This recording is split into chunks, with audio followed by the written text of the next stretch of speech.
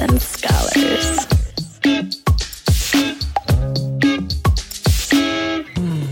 You were listening to a Pleasure podcast. For more from our Sex Podcast Collective, visit pleasurepodcasts.com. This episode is sponsored in part by Back to the Body. Back to the Body offers sensuous retreats for women, private retreats for couples or groups, and weekend events called portals, and even online coaching opportunities for folks who want to explore more about their sexual arousal and desires. Just go to backtothebody.org if you're ready for a whole body healing experience. Pamela Madsen and her staff of certified Back to the Body method practitioners use their expertise to guide folks through transformative whole body healing journeys that are tailored to fit your specific needs, and all you have to do is bring your body. If you want to hear more about what that entails, you can go back to listen to my episode with Pamela Madsen, or my episode with Melissa D and Cosmo Means, or Court Vox, all amazing practitioners with Back to the Body. Right now, it is your last chance to sign up for this upcoming weekend portal event happening December 2nd to the 4th in Los Angeles. There are only a few spots left for this non-residential event. It is for women to ask questions and explore what Back to the Body offers in a safe weekend container. They'll have live demos and you'll practice receiving pleasure and adoration. You'll experience this thing called a Lotus lift meditation. There's workshops and more. Just go to backtothebody.org/events/permission to secure your spot before they're gone. If you can't make it or you feel like you need more information, you can always check out their free consultations. Go to backtothebody.org to book your free call. This free 30-minute call offers professional support on issues involving your intimacy, your body, and your sex life. A Back to the Body consultation is even more than just answering questions, but they can do that as well. It's a personalized session with a professional sexologist that helps provide you with the support you need to get clear on your sexuality and erotic goals. And then once you define that with them, they will help you figure out next steps to get those things met. So check out backtothebody.org to sign up for that portal event coming up this weekend in Los Angeles, or a free call. And you can also check out their amazing retreats happening all over the world. That is backtothebody.org. Now to the episode. Thanks for tuning in. Sluts and Scholars is a sex-positive, shame-free educational podcast where we try to help you talk smart and fuck smarter. While we love to give advice and resources, please note that this podcast or any emails from us are not intended to be therapy or a replacement for therapy. Hey, Slutty Scholars, remember this season we are doing new themes each month. Since this episode falls right on the cusp of a new month, and because I had too many awesome guests this season, this one is a combination. November's theme was sex and culture, where we highlighted some of the many ways that sex fits into our broader experiences, relationships, and life. We covered topics around social values, spirituality, psychedelics, and more. December's theme is sex and parenthood, where we will talk about fertility, abortion, diverse relationship styles, and how to keep things exciting when you are a parent or caregiver. This episode covers a lot of those things. I chat with performer, producer, intimacy coordinator, and sex work consultant and activist Lotus Lain. We talk about pleasure, consent, voyeurism, types of porn, how sex work is portrayed in the media, and sex work and parenting. Enjoy. Welcome back to another week of Sluts and Scholars. I'm Nicoletta Heidegger, and I'm a licensed marriage and family therapist and sexologist. And this week, I am welcoming Lotus Lain. Lotus Lain embarked as a dominatrix, cam model, and adult performer in 2012. She has since gained nominations for her adult performances and won the XBIS Rise Peer Empowerment Award. Lotus is now the adult industry advocate for the Free Speech Coalition, the Adult Industries Trade Association. She's a producer, published writer, and intimacy coordinator for TV and film, a sex work consultant, and an activist working with ACLU to decriminalize sex work in California. She continues to work towards influencing change around the way sex workers are portrayed in mainstream media while shifting the perspective of how explicit sex stories are told. Welcome, Lotus. Thank you so much for having me. All right. And so for those of you who have not heard of Free Speech Coalition, definitely go check out all the things that they're doing. As you know, if you are tuning in for the first time, you might not know this, but we focus a lot on sex worker rights and advocacy on the podcast. So there are a bunch of episodes we have on that. So we're not going to be super focusing on that today, but as always, highlighting that is key. That is important. I'll put some episodes in the show notes that kind of highlight that so that you can catch up and be up to date. Okay, so today we are going to talk about kind of a bunch of different things, but like what makes sex great, what we can learn from sex workers, things that we could do and learn from porn, and then also kind of intimacy coordination and things like that, maybe even a little bit of parenthood. We're going to be all over the place. So to start it off, I found myself wanting to ask, what is the best sex that you've had recently and what made it great? Oh, one of the best sex sessions I've had recently, I think it was between myself and a younger guy. It was because he had been hitting me up for a while. And I'm so kinky. You were like, he'd been hitting me, and I was like, yeah, consensually. No, me up as in sending me messages. yeah. I know. That's just my brain went there first. He wishes. No, I don't let him take control. But yeah, he'd been hitting me up in messages here and there, like probably over the last couple of years. And I was like, okay, he's still persistent. This is cute. And then he just happened to be in town, and we hit it off.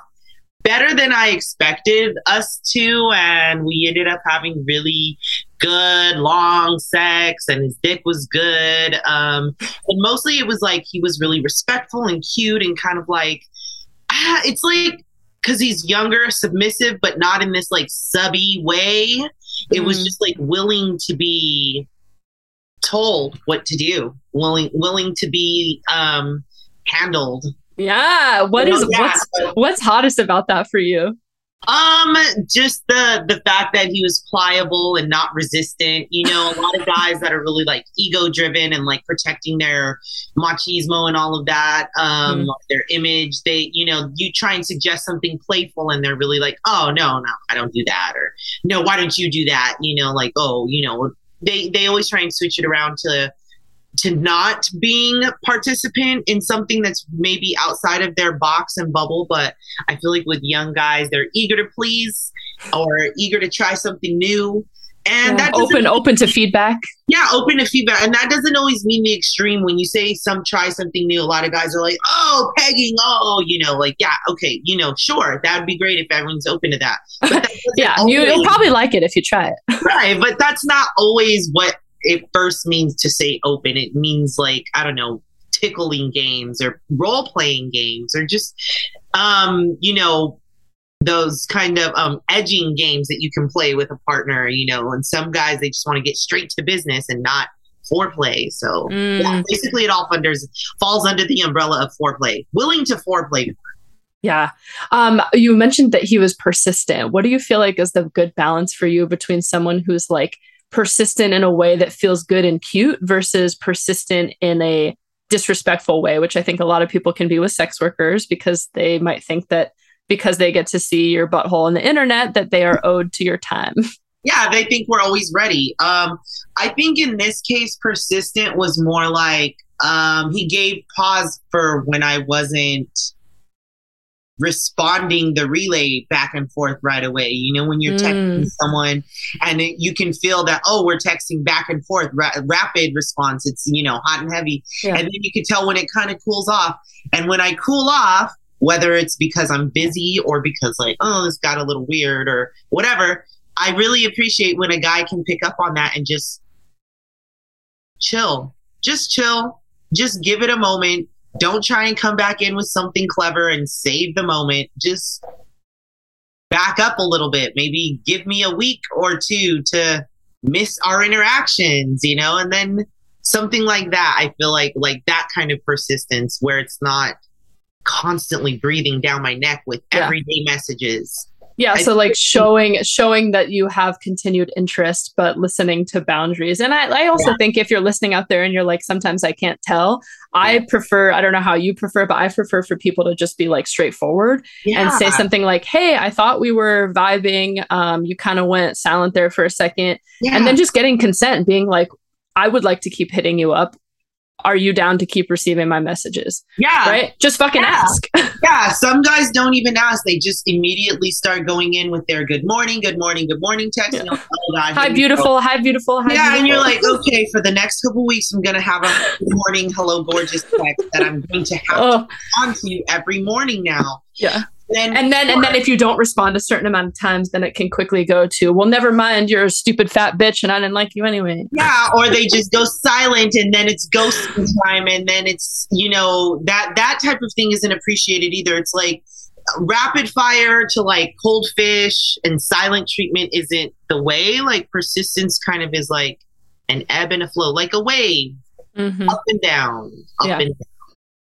And like gently go down, like just like pull the rug out from underneath us, Yeah. You also mentioned edging. Let's talk about edging a little bit. So for folks who maybe don't know what that is, I think a lot of my listeners do, but like, how do you define edging and what makes that delicious and fun for you? Just a little bit of like psychological role play. I like to get my partner worked up to the point where it's like raging hard, maybe with or without touching. I think it's fun to do without touching, and then tease a lot towards the touching. And that's, to me, edging is like just that like excruciating teasing, almost going to the point where I'm going to give in and release them and then not. Yeah. And I'm a little bit sadistic, so I laugh. It's fun to have a younger guy because you can laugh at them and it's cute how they squirm, and they tend to not take it as personally because I'm older anyways. It's not like someone, I guess, on their same level they feel is belittling them. Yeah. I mean, I think humor during sex is so important. Like, I mean, unless you've obviously agreed to the consent of like someone likes humiliation and literally wants to be laughed at. Yeah. What do you feel like is the balance for you when you're like doming or topping someone to like laugh at and with, but also like make it playful? You know what I mean? I think when it's like partner to partner and we're more in an equal setting, equal footing, laughter is not as cruel. It's lighthearted. Yeah. Unless you've agreed to that, and then that's fun unless too. that's what they're into. But like, if then that's great. A domination thing, then it's definitely going to include insults and like dirty, uncomfortable stares. Yeah.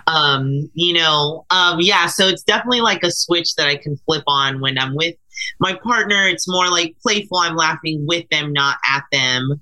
I'm trying to get them to laugh with me. Hopefully they're feeling the vibes of the playfulness. Yeah. And if not, I always apologize if things are taken the wrong way. But yeah, if it's a domination situation that we worked out and it's a submissive, there's definite like cruelty behind my laughter, I'm laughing because I know that sensation that you're describing. Yeah. I'm a big fan too of practicing edging for myself. And again, if you're tuning in for the first time, it's just kind of like staying in that aroused state and like playing with that edge of like about to orgasm, but not quite going there, and bringing it back a little bit, and going there and then bringing it back a little bit. But I've found that for me has allowed me to get to much higher like pleasure potential experiences versus when I rush it. It's kind of like having a nice long fancy meal versus like going to the Taco Bell drive-through. Like both are delicious. I love Taco Bell. If people listen to the podcast, they hear me talking about Taco Bell all the time and comparing it to sex for some reason. But I think, that both can be good meals, but the latter is like this, it's an experience. And I think the payoff can sometimes feel even more like explosive and exciting when you really allow yourself to stay in that aroused state for a longer period of time. Yeah, I really love that analogy. I personally always use the food and sex and porn analogy myself, but it's more of like candy and food and porn. Anyway. Tell me more about candy and so like sex. When people have their criticisms about online porn and it being so unhealthy and all of this stuff, and I'm like, yes, so is like a candy full of Halloween, a table full of Halloween candy. But if you leave the table full of Halloween candy out there all days of the year, you're going to eat the candy. It's just there. You're going to see it. You're going to eat it. And that's the way, online free tube site porn is. It's just there. It's readily available. That's what people go to. But if you get up off the couch and you go to the kitchen, there's a refrigerator full of fresh food that you can eat from. You just have to search it and put it together and figure out what you like. And it's the same thing with online porn. There's other stuff. If you get off of free tube sites and you look for it and you're willing to pay for it and stock your fridge with it and figure out what it is that you like and what genres you're really into, you can see that there's so much more to explore out there and appreciate. And that's how porn can be healthy and sexy. and plentiful. Oh yeah, let's talk about that. Not that tube sites don't get you off. I mean, the same thing with candy, you know, like. But it's easier. It's like you said, it's right there on the table. Right. But if that's the only thing they're filling their, you know, bellies with, of course they're going to get sick of it and it's not appreciated. Same thing with like the online porn thing. If you're only going to tube sites and that's all you've ever seen and known, you don't appreciate, you know, the quickness and the funness of a tube site thing when you're not even exposed to like regular cinematic or feature porn or art house porn or queer porn or all the different types of genres that, you know, amateur porn that exists out there. Yeah. Oh, let's talk about that. What's your favorite kind of like porn to make then in some of those categories you were talking about that maybe aren't just the like short clip tube site gonzo style? For me to make? Yeah. Or like watch? Oh, both, I guess. Yeah, for me to make. I mean, and right, it's different every day, maybe, right? There's a different menu, different flavor, how you're feeling. Yeah, I think for myself to make, I like making, I guess, politically charged kind of things that just like change the way people would look at things, the way people change expectations, basically. Like, let me put a full blanket on that because that could go from between a small clip to like a full feature thing. I like things that kind of change the expectations of what people would normally see this character in or expect from this type of sex or situation, just something like that. Oh. And things that I'm into personally that I like watching, I do like watching things that look like they're a little bit amateur or art house or found footage or grainy, something that makes me feel a little weird. Like I'm watching it like, whoa, where did this come from? Even if it's just to be that way. Like the voyeuristic aspect. Yeah, exactly. I like stuff like that. Yeah, I mean, as someone who obviously works a lot in the space of, you know, legislation and politics and things like that, how do you come to terms with that for yourself of feeling like it's okay to like something that feels that way, but also knowing that you care about consent? You know what I mean? Because it's like fantasy, right? It's like, oh, I like this found footage, but we're not saying that like you should film people who aren't people. Right, yeah. Exactly. But like it's also hot. Yeah. I think it's, for me, I have to understand the reasoning behind why I find this desirable. And I mean, if it was, I like spying on people, then I'd probably seek therapy about it. But for me, it really is. Or find a consensual way to do it. Right. But it's more like I appreciate seeing people not act to the camera. You know, and doing it, being in their pleasure, doing it for being themselves. In their pleasure on their own. That to me is hot, and that feels like what I appreciate about in real life interactions with people is just getting to see them just be themselves, and they're not acting for an audience or a camera or an algorithm. Yeah.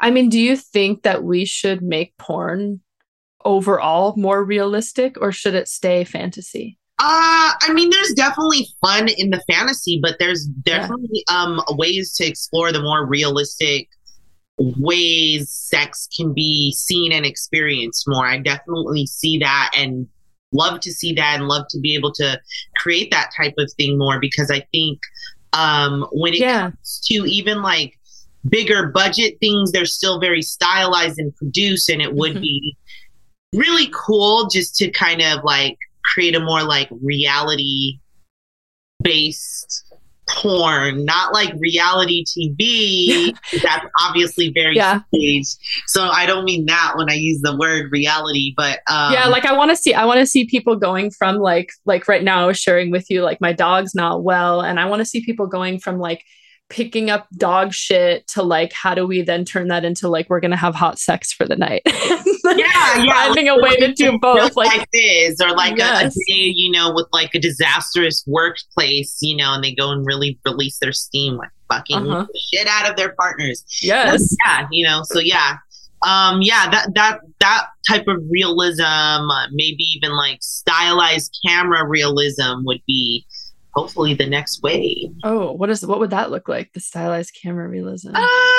Probably just like less like bright porno gonzo lights that are so like stark, or that kind of look where everything's like so immediately like lit up and noticeably seen. Yeah. And that's out there somewhat, like you were saying, right? You just have to look for it. And I think it's the same. And then we can talk about like sex in mainstream non-porn media, but I think it's the same, right? There are some movies that you go and it's a big Tom Cruise action flick and like all the stuff is really done up and lots of CGI and that's fun and that's entertaining. That's one item on the menu. And then you have the amateur, then you have the found footage, then you have camming, like it's a whole array of stuff. So I think a lot of times when people say porn, they just automatically go to like the big budget or bigger budget mainstream stuff. And they think that's all there is. And it's not.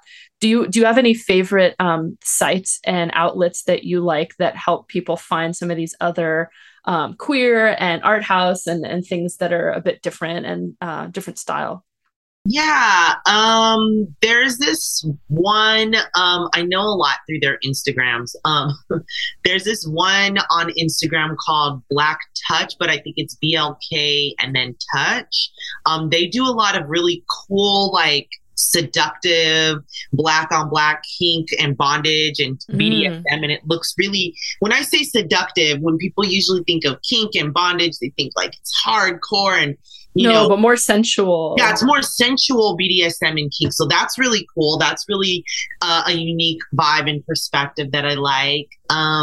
There's also Joy Bear, which is like a European kind of website. And theirs seems to be like more in like the sensual kind of mixed couple kind of themes. I think Pink and White Productions obviously is a really good one here from the States, based out of San Francisco. So I feel like theirs is really good and that realistic kind of like sex, because they don't really direct in the Crash Pad series. They don't have like directed sex. It's like they match the couples together. Everything is worked out between the couples as far as like boundaries, consent, what kind of play they want to have, what kind of sex it's going to be. And so you really see just like real sex. And I really appreciate that. Yeah, Crash Pad series. There's some good classics in there.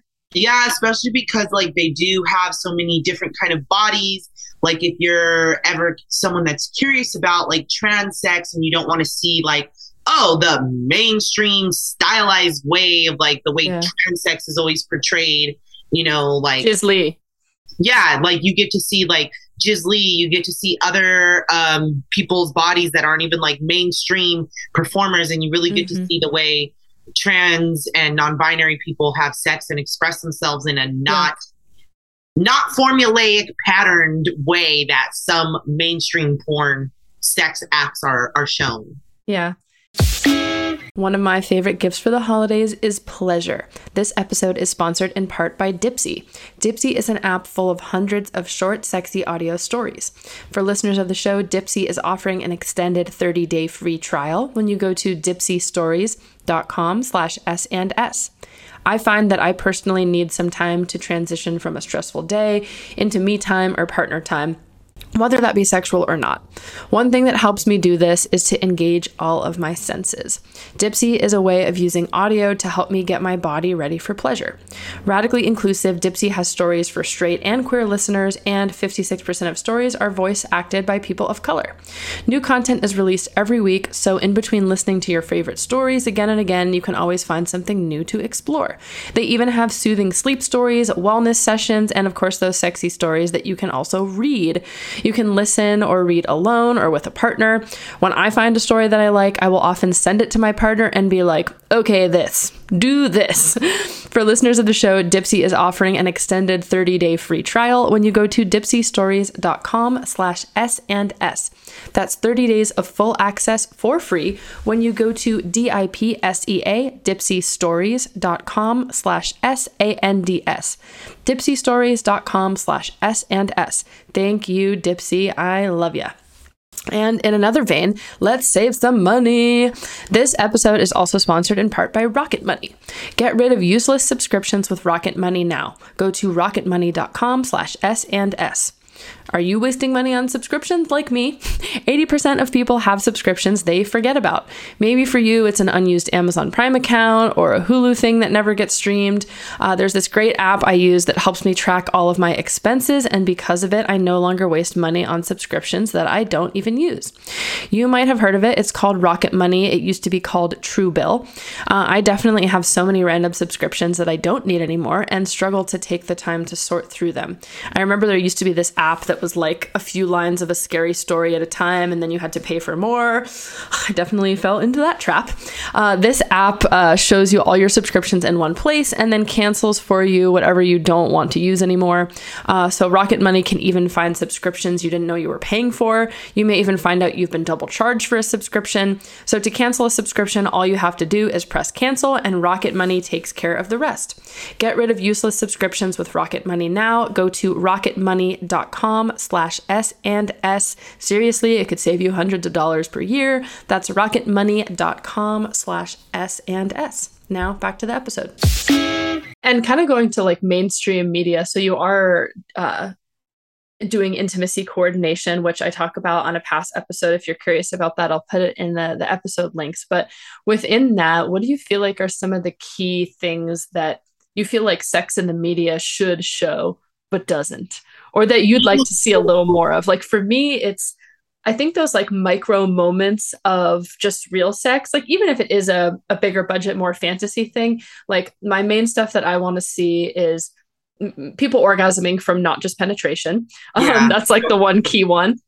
And then just like the small moments of like doing something that's not inherently quote unquote sexy, but is like logistics. I want to see someone looking for the lube. I want to see somebody grabbing for the lube. I want to see someone having like just a little consent check-in. It doesn't have to be like a big thing, but just these little like micro moments. Or I want to see like something silly happen and someone get out of the moment and then get be able to kind of reaccelerate and come back in, like that kind of stuff.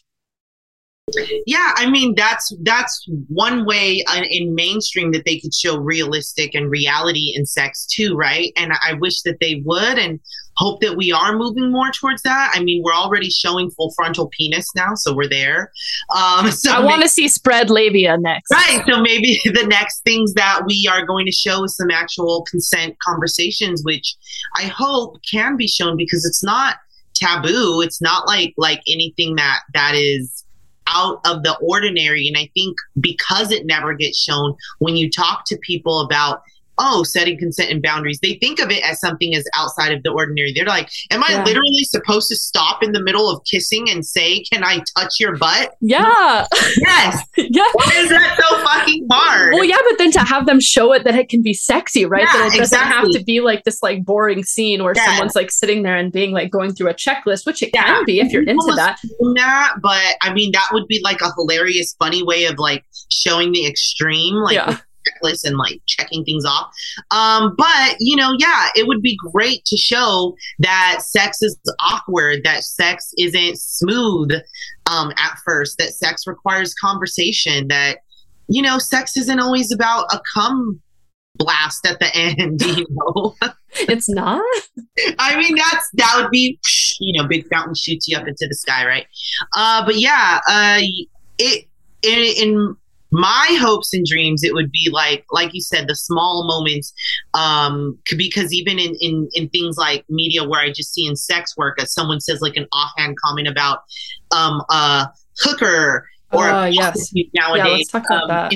In certain shows, I've seen people say like, hey, you don't have to talk like that. They're just sex workers.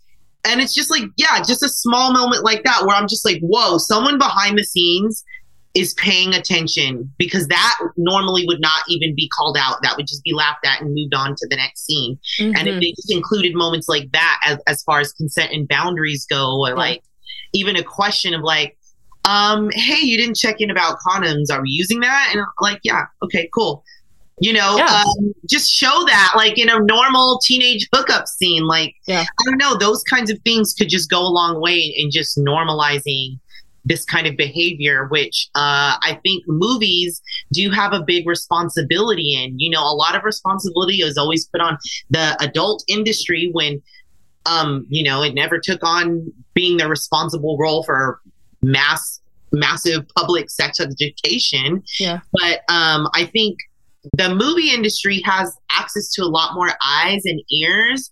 And I think that in ways like how we've been able to show, normalizing homosexuality in through media and like TV and movies, I think we can kind of do the same thing with sex work, with sexuality, because I think in the past we've inadvertently done the same thing with like rape culture behavior, with all of the teen movies, like showing people trying to hook up and, trying to like get one over on each other and like get away with stuff. And like all of those kinds of things kind of got programmed into our mind and thinking that was okay. Totally. So we need movies to do the opposite responsible thing, like reprogram consent and, responsible behavior into people's brains with the movies that they put out.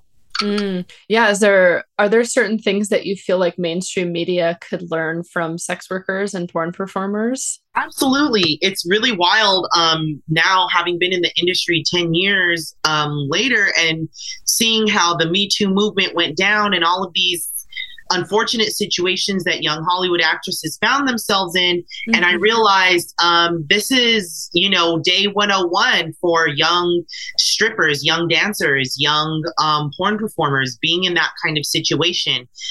Whether, not saying that we're better or not, but it's just we have this experience as well of navigating our boundaries and consent with the very person that's right in front of us that's holding money over our heads. Yes.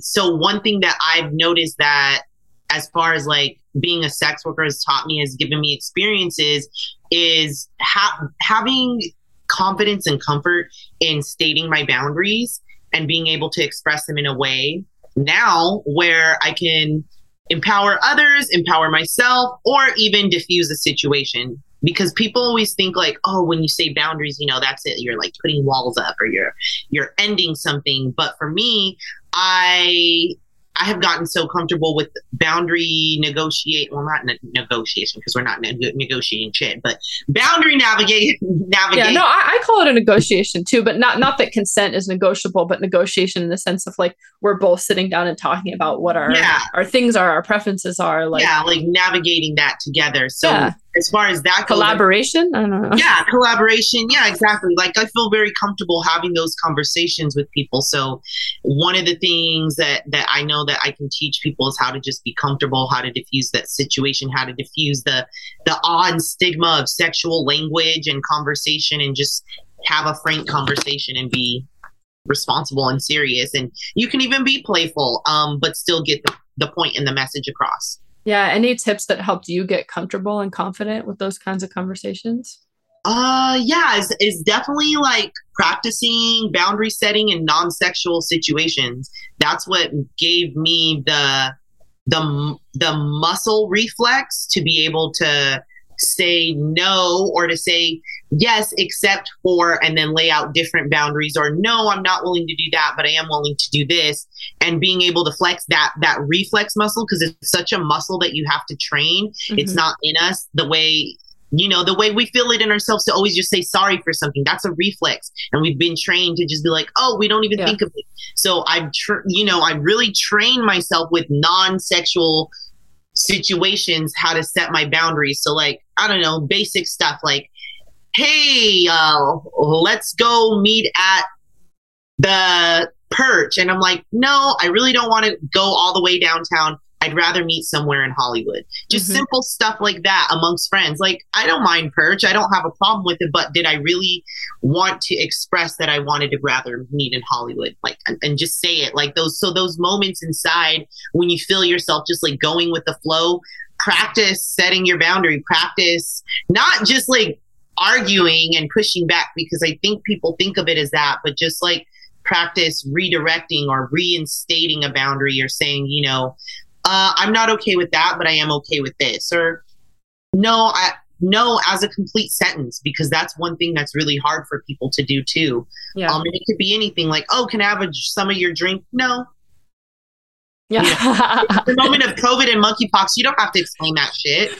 Yeah. So things like that, just like small things where the stakes weren't high. Yes, exactly. In everything. I think that's a good thing that I invite people to practice on their own and with a partner too, is like pick something that maybe to practice that, almost that you don't even have a boundary about, not because you should just like pretend to be, I don't know, picky about things that you're not picky about, but more for the sense to take the pressure off. Like, this is not something that defines me, or this is not something that is as heavy to me, like sex or whatever, but like asking your partner to be like, oh, actually, I wanted ice in this water, even if you like don't really need the ice, or like, oh, actually, could you bring this back without ice when you're at a restaurant? Not to torture your servers, but just to practice speaking up, because it is hard, and you do feel like this like feeling in yourself, and you're like, whoa, I just really like made that person turn around and do something different. And that's the feeling that you need to work up to getting used to when you're it's hard, sexual boundary or physical boundary with someone that's coming into your space. Just kind of going back to another topic you were talking about before, but how sex workers are portrayed in the media. I know that you do consulting and work around this. This is sort of an obvious question, because if you've ever like watched a show, you probably know, but like, what are the cliche ways that sex workers are portrayed, and how would you like to see them portrayed in the media? Dirty, I always think of Law and Order SVU, which I like feel guilty that I love watching, because it's like so problematic. It's like, so those are like the obvious stereotypes. I think there's so many other ways that they can be shown. I mean, there's single mothers, there's entrepreneurs, there's college students, there's like multimillionaires at this point, thousandaires. Show them being successful. That's the part that pisses me off, is they always show like the downtrodden side of sex work, and I'm like, yes, that also exists for airline pilots. Yes. And doctors, that are over there getting sued for malpractice, but in general, people think of doctors as an upstanding practice. You can earn a lot of money. That's the way I see modern sex workers. We are, modern people, modern entrepreneurs, sexual people that know how to make money in unique ways. Why not that in the capitalist environment that we live in? Have you had the opportunity to help change any of that on any like sets you've been on yet, or consulting gigs you've gotten where you were like, yes, like they listened? Definitely. Or is this the hope? This is down the pipeline. This is a hope. This is definitely a hope for a way more in the future. I can say that I can see that certain things that I participated in or consulted in, my words were not twisted or misconstrued. So that was the good thing there. Like that was the first step, not twisted and misconstrued. That sucks, feeling like you have to say things like perfect and walk on eggshells because of communities that you're representing potentially. I feel like it's a lot of pressure, because I know that not a lot of us get opportunities outside of our own bubble to speak to people that want to listen to us in a respectful manner where they're taking our words seriously. So I hope that what I say is enough. I hope that what I say is, inclusive and all encompassing and not forgetting or leaving things out. And that's usually what I'm thinking when I have opportunities and moments to speak and consult like that. Yeah. I'm excited to hear about it. We'll have to have you back on in some time so you can share some projects that you've gotten to work on with that, because I think it's so important. I'm going to take a little bit of like a hard left or a hard right to a different topic, because I want to make sure we cover this together. But I know before the podcast, we were also talking about just having like multiple identities. One of those is being a parent and a sex worker. How has that balance been for you of being a mom and also being in adult work? For me, it's really helped me shape my relationship with my kid in a way where I have time to focus with them and pay attention to them. I have money to enroll them in their special extracurricular activities and things that they need for their health. Yeah, because I often hear the darker side of it from folks who are like trying to make sure that the school and the teachers and the parents don't find out, and then they do, and then the kid is embarrassed. And like, I wonder, let's like So let's normalize this. You know? I mean, I guess for me, I did always prepare my kid for like, that could happen around the age of 10. Yeah. When do you think is a good time to start having that conversation with your kid? Well, I got in the industry when they were 4. So my talk around like body stuff and consent, like they were already knowing their body parts and things of that nature. So sex talk was being had gradually, like at sex appropriate ages. Yes. Reminder, it's an ongoing conversation, not the talk. Yeah. Not like the one time just in grade or whatever. But yeah, so ever since they were around 3, it was like, not saying stuff like wee and stuff, for penis. Yeah. Proper terms for proper parts. Yeah. So that was the thing, and letting them know, no one's supposed to touch you or look, if anything, just like your parents or your grandparents, if it's just inspecting and making sure everything's okay. I mean, that's some awesome sex positive parenting. How did you know to do that?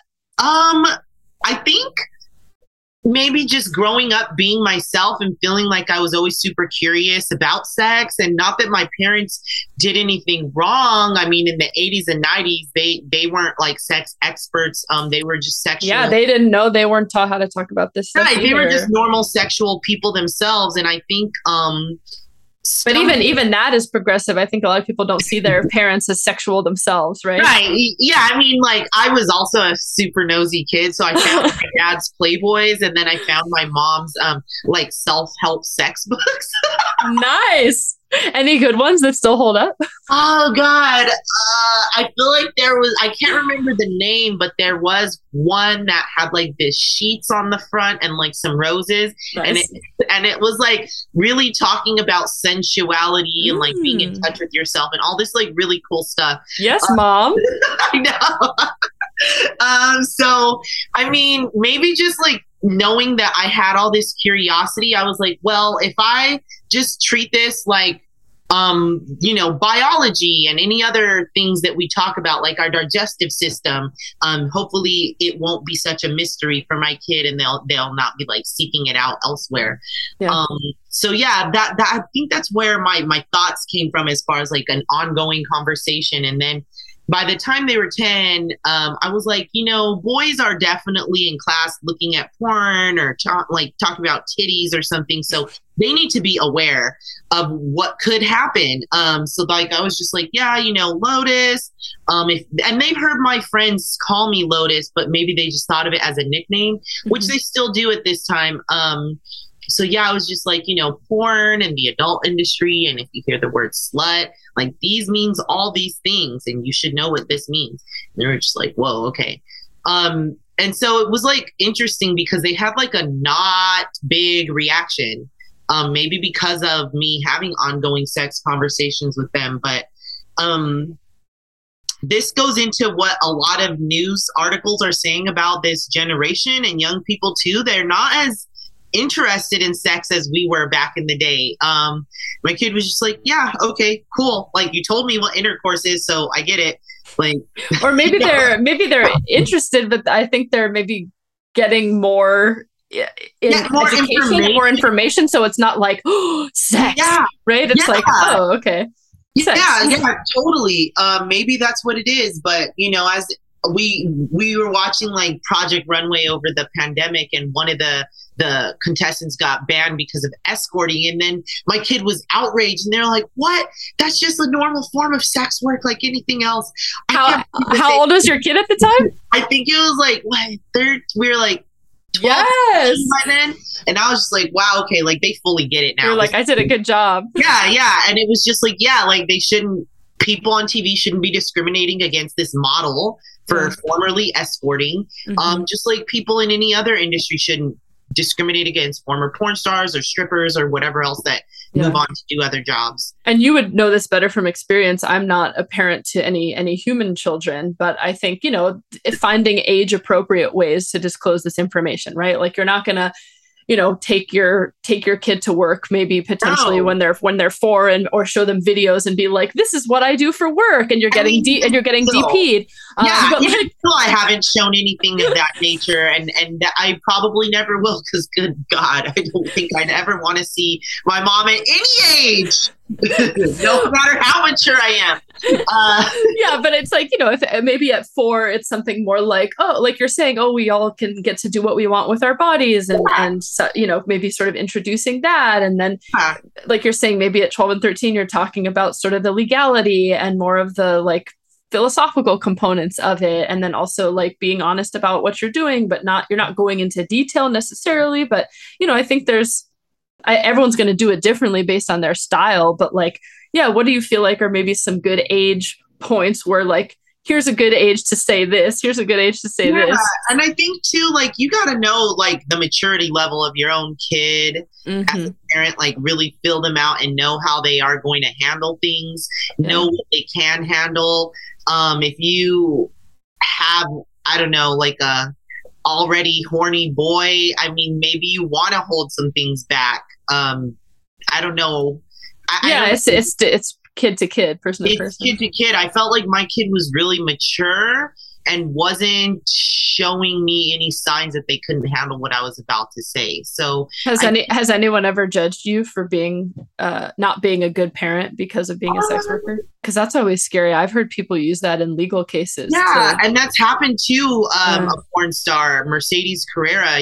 She's still locked up right now because of the allegations against her, and I don't even think she's still gone to trial. So like the sex work discrimination really exists out there because that's definitely in a conservative county where she's being held, and it's definitely and all the judges and people who have her in there are probably watching her sex work. Yeah, exactly. And I think like her ex was like former military, so like they have that aura of being like, oh, they're the upstanding citizen, and she's the messed up porn star.